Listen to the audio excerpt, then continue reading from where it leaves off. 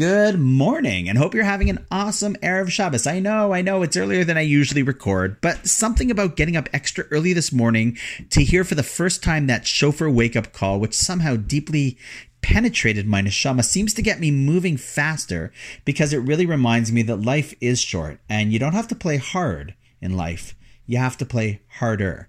Okay, it's that wonderful time of the week where I get to share one of the many relevant messages from this week's Torah portion that inspires our lives. This week's Parsha being Parshat Shoftim. So in this week's Parsha, chapter 16, verse 20, there is the famous three-word statement that many of us know, the directive of tzedek, tzedek tirdof.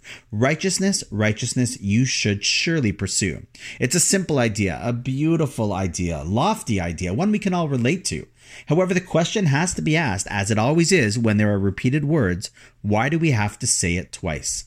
Wouldn't righteousness you should pursue mean the same thing as righteousness, righteousness? Tzedek, tzedek? Why say it twice?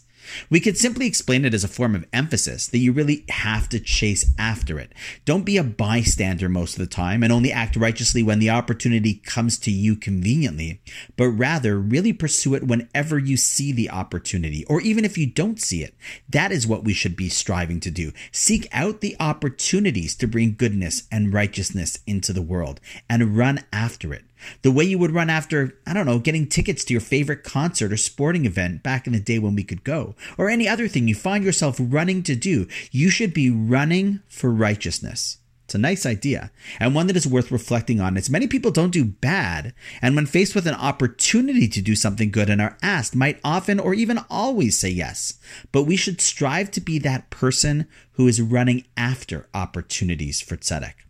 However, the great Hasidic master, the Rebbe Simcha Bunim V'Pashist, takes it one step further and teaches a beautiful and penetrating idea. He explains that, of course, the Torah is on one level telling us that we should pursue, chase after it, but that the double language means as follows. Yes, tzedek tirdof, pursue justice, but when you do that, even your pursuit of tzedek should be done with tzedek.